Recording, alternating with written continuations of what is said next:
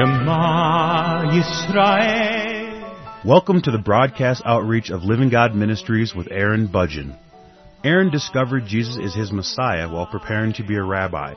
He now teaches for several organizations and is the teaching pastor for Living God Ministries. Strongly distinguishing between the Old and New Covenants, Aaron presents the Scriptures from a Judaic and historical frame of reference. Join Aaron now as he reveals the reality foreshadowed and the new life we can now experience because of what the Lord Jesus accomplished for us.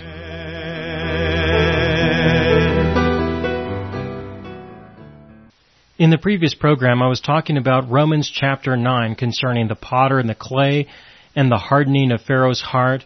And in this program, I would just like to add a few things concerning the subject of hardening a person's heart that I didn't have time to get into in the previous program. And that is that Pharaoh's heart was hardened, not because God overcame Pharaoh and decided, I am going to make your heart hardened and you have nothing to say about it, you can do nothing about it. That's not what he meant when he said he caused Pharaoh's heart to be hardened. I sincerely believe that what he meant by that was that Pharaoh was unwilling to receive God's message. He was unwilling to let the Israelite people go.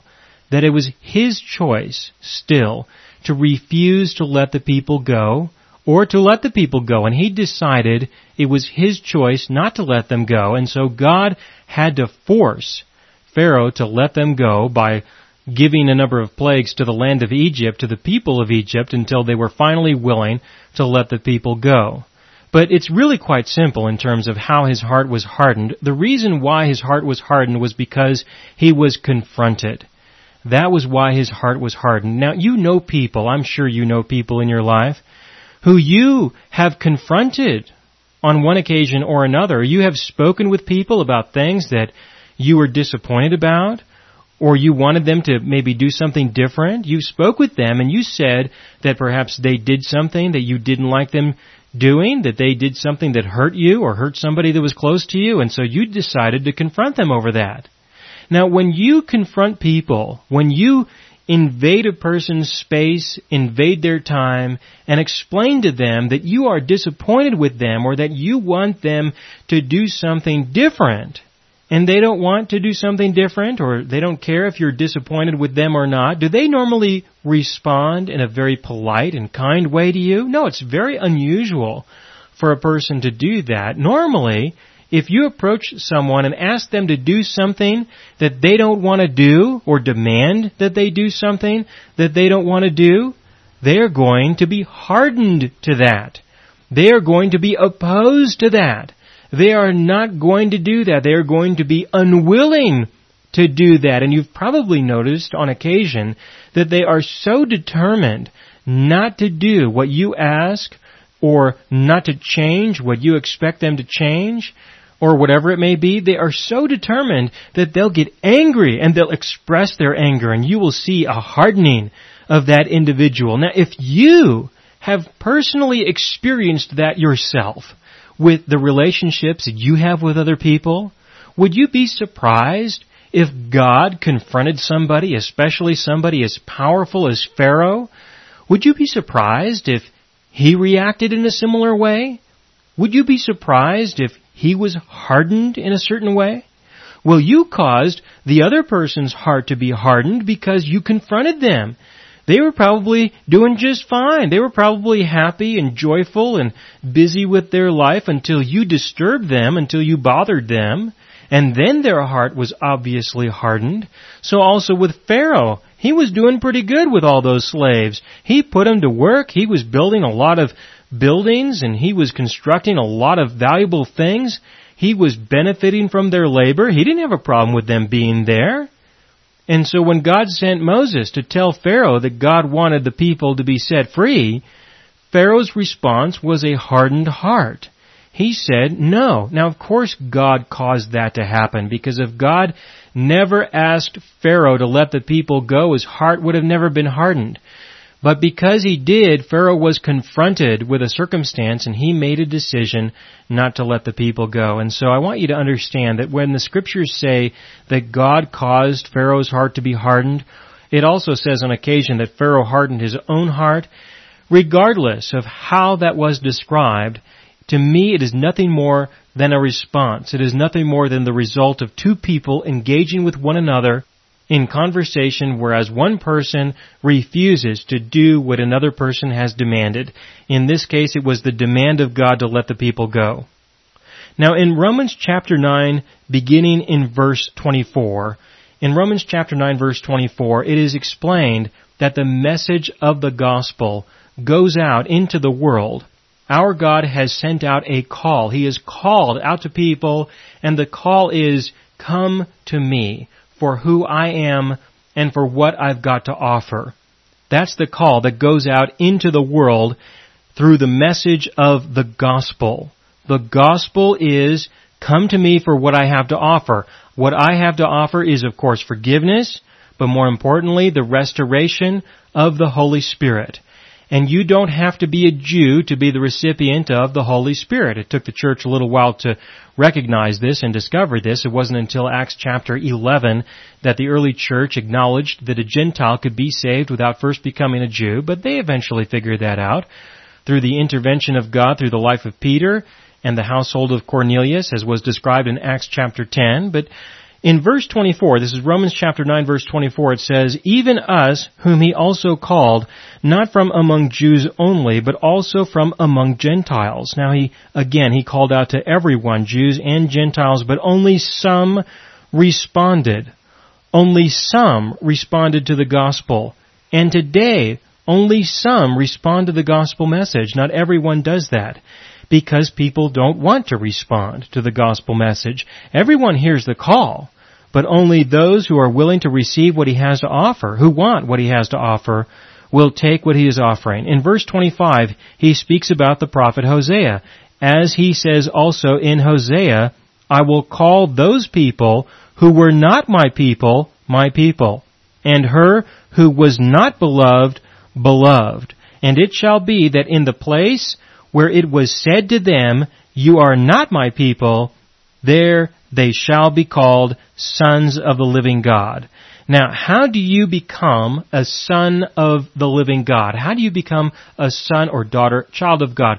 How does that happen? How is that accomplished? The only way, according to the new covenant, that a person can be a child of God, a son of God, or a daughter of God, the only way that can be accomplished is if you are born again.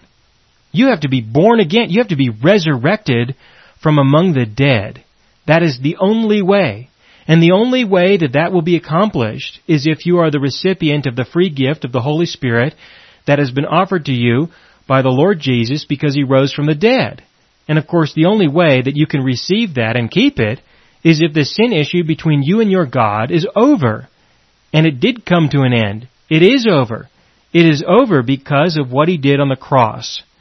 That's the gospel, and that is the message that has gone out into the entire world, and those who are willing to receive what He is offering can become a son of God. Now, please understand something, that according to this definition, according to what I have just described, there was never a son of God before Jesus rose from the dead, according to that definition. Now, I do believe that people during the time of the Old Testament, during the time before Jesus died and rose from the dead, I do believe that some of those people will make it into heaven. I do believe that He will be merciful, that He will recognize the condition of people's hearts, those who have recognized that they have no hope outside of His mercy. I believe He will find a way of accommodating that.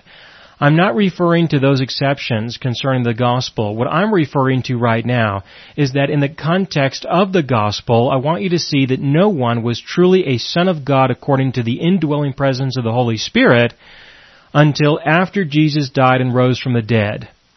Before that time, no one was ever a son of God according to the indwelling presence of the Holy Spirit. They could have been according to His mercy, but not according to resurrection. Not according to salvation through the Messiah. So if that's the case, then let's read this again in verse 26. And it shall be that in the place where it was said to them, you are not my people, there they shall be called sons of the living God. Now, consider this for just a moment, and that is in the place where there was His people, the nation of Israel, the tribe of Judah later on. Those people, were they ever His people? Were they ever sons of God? Were they ever beloved? Well, in a sense, yes. They were His people in a certain sense, but not according to salvation, not according to resurrection, not according to have a place in the kingdom of heaven. They were His people in the sense that they were the people who He set free from Egypt. They were the people who He gave the land as an inheritance to. They were the people who He blessed. They were the people who He helped during difficult times throughout the history of Israel as a nation. He did intervene in their lives. They were His people. They were beloved, but not in the same way as those who have been resurrected according to the gospel. We who have been resurrected are beloved in a different way. We are His people in a different way. We are the sons of God in a very different way. Again, in verse 25, as He says also in Hosea, I will call those who were not my people, and her who was not beloved, beloved. He's talking about the Gentiles. And it shall be that in the place where it was said to them, you are not my people, there they shall be called sons of the living God, referring to the Gentiles in the place that was not declared for His name, Jerusalem. In other places, other people can become sons of God, whereas before, no one was ever a son of God, not in the context of the gospel. So in verse 27 it says, Isaiah cries out concerning Israel, though the number of the sons of Israel be like the sand of the sea, it is the remnant that will be saved. Do you see that? Do you notice that? The sons of Israel. There is a difference between the sons of Israel and the sons of the living God. The sons of the living God are those who are saved according to the gospel, and the sons of Israel are those who were saved according to the flesh, not according to the Spirit. They were saved from Egypt according to the flesh, but that didn't mean that they were going to be saved or have a place in the kingdom of heaven. Some of them responded to the gospel, and those were saved. How many? A remnant. A remnant. That's why it says, again in verse 27, Isaiah cries out concerning Israel. Though the number of the sons of Israel be like the sand of the sea, it is the remnant that will be saved. The remnant, just like with the Gentiles. There may be as many Gentiles as there is sand on the seashore, but a remnant of the Gentiles also will be saved. Because very few people want to know their God. In verse 28, for the Lord will execute His word on the earth thoroughly and quickly. And just as Isaiah foretold, unless the Lord of Sabbath had left to us a posterity, we would have become like Sodom and would have resembled Gomorrah. Why would He say that? He would say that because, as you notice, this has been accomplished over a series of generations. Without posterity, without the generations, then history would have never come to the point of the Lord Jesus being the Messiah, providing for forgiveness and reconciliation and restoration. There would have to be posterity. There would have to be generations. God was merciful to allow there to be generations so that He could accomplish the complete work that He came to accomplish. Otherwise, they would have disappeared, like Sodom and Gomorrah. They would have just simply been destroyed, and there would be nothing left but a bunch of dirt, a bunch of ashes. That would be it. In verse 30, this is Romans chapter 9, verse 30, what shall we say then? That Gentiles who did not pursue righteousness attained righteousness, even the righteousness which is by faith? But Israel, pursuing a law of righteousness, did not arrive at that law? Why? Because they did not pursue it by faith, but as though it were by works. They stumbled over the stumbling stone, just as it is written, behold, I lay in Zion a stone of stumbling and a rock of offense, and he who believes in Him will not be disappointed. Now, this is a difficult section for people to get through because people generally do not want to believe that the law is a big stumbling stone in their way. They don't want to believe that. People generally want to believe that the law was given for them to use and utilize so that they might know God more And in some ways, yes, we can use it for that purpose, but not in the ways that I hear a lot of people trying to use it for. They believe that through that they might be able to compare themselves with other people and say, look, I'm more obedient to God's commandments than they are, and so I'm a better person than they are. I don't sin as much as they do. There are a lot of people who look at the law in that way and say that this is what it's for. It's given so that we can make comparisons with each other. Something like that. I personally think that that's totally absurd. But people stumble over this. They stumble over this, and then they get concerned. They should be concerned, but they get concerned because they wonder, how is it that a person can grow closer to God? How is it that they can be right with God? How can they be a son of God and receive the inheritance of God and live having a relationship with their God when they don't have the law, when they don't apply the law in their lives, when they don't live by the law? How could that be? And he says very clearly that that's right. Yes, that's exactly right. And the reason why is because the law was never given for those reasons. That's why it's a stumbling stone. It's because people make assumptions. People make assumptions that are wrong. That's the problem. The law was given for many important purposes. It was given for several important reasons, and it should definitely be utilized for those reasons. But for people to assume that it has something to do with our relationship with our God in terms of being right with Him or having some righteousness of some kind, absolutely not. Nothing to do with that at all. You're stumbling over the stumbling stone. Don't do that. So again, in verse 30 it says, what shall we say then? That Gentiles who did not pursue righteousness attained righteousness, even the righteousness which is by faith? Yes, they did. They did attain righteousness. Not by pursuing it through the law, because it was never going to be obtained that way anyway. That was the assumption. The assumption was that you could obtain or sustain your righteousness or your right standing before your God through the law. And it was never given for that reason. It was given to show you that you cannot. That's what it was given for. And so just because the Gentiles don't have it, that doesn't mean they can't figure that out. They can figure out that they are not right with God. That's not the point. The point is how do you become right with God? You become right with God because you believe Him, because you trust Him, because the truth is revealed to you and you believe it. That is faith. Faith is your response to the truth that has been revealed to you, and your response is to trust. It is to rely on. It is to walk being thankful for what He has done for you, being thankful for what He has given to you, and living your life enjoying who He is in your life. That is faith, and that has nothing to do with the law. Absolutely nothing.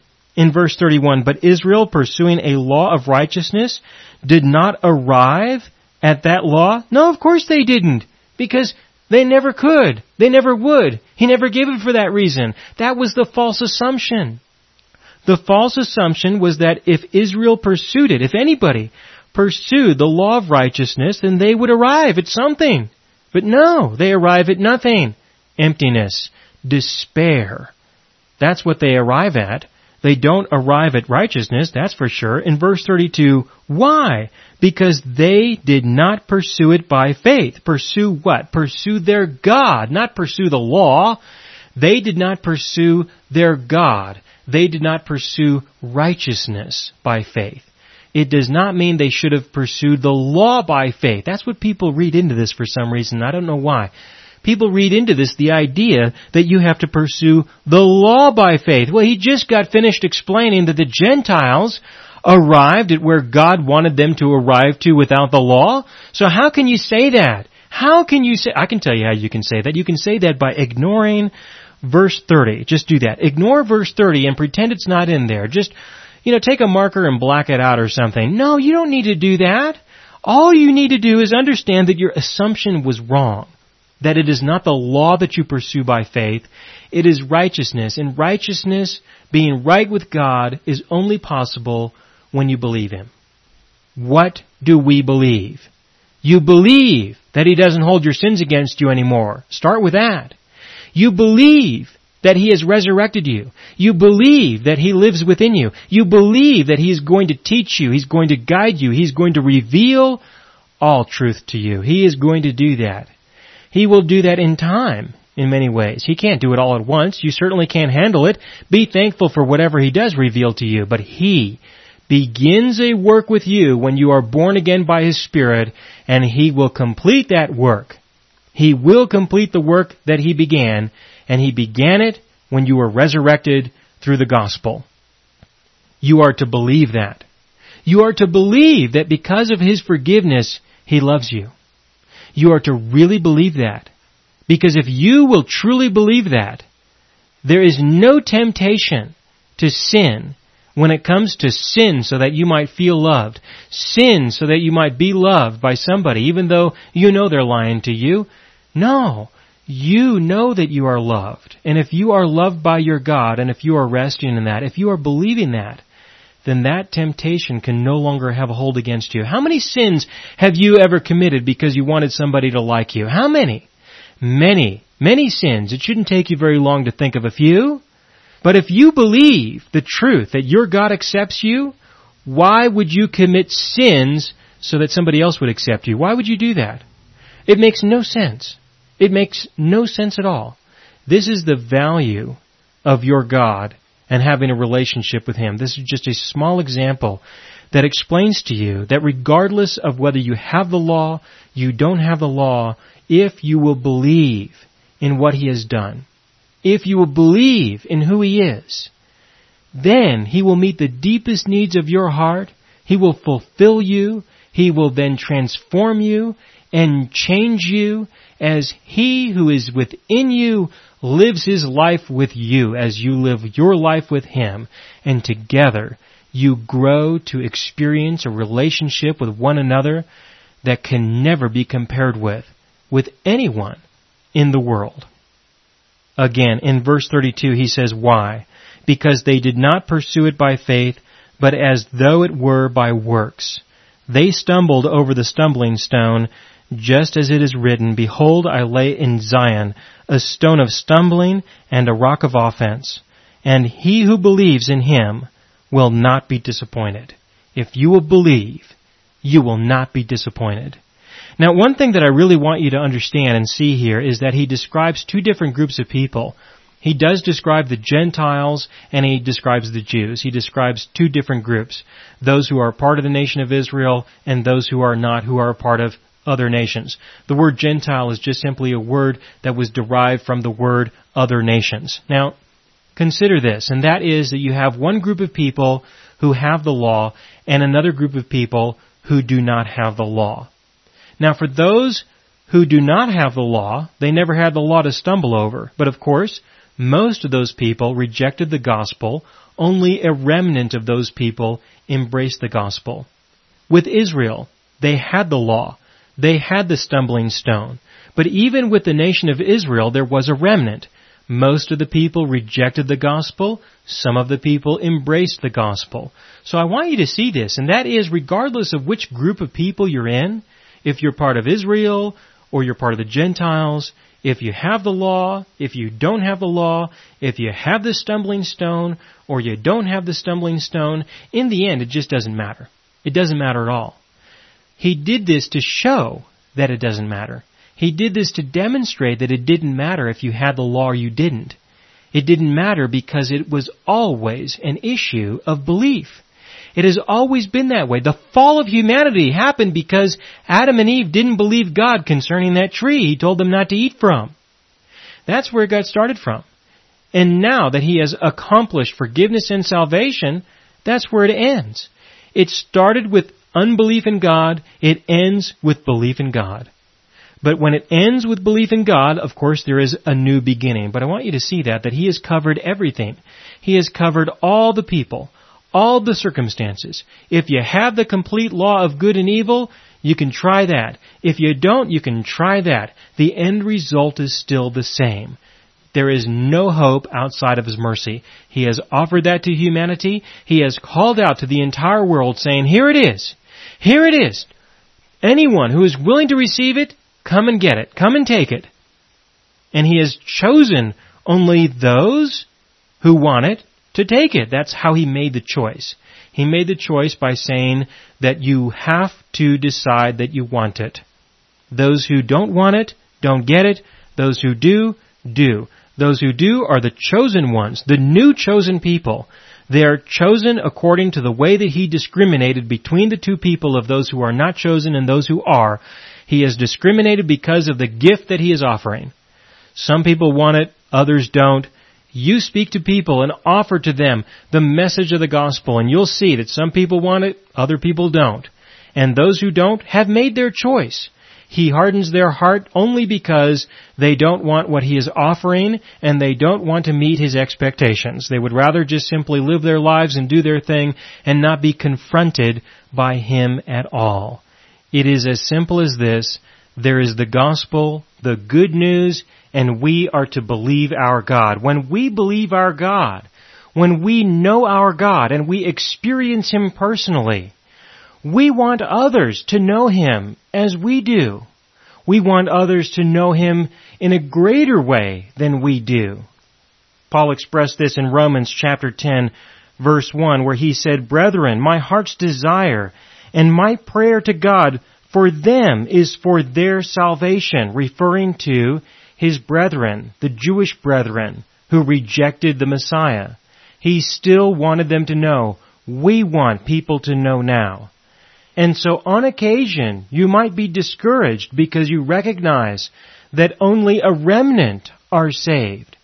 But don't let that stop you from sharing the gospel with whoever will listen. And I will continue in the next broadcast.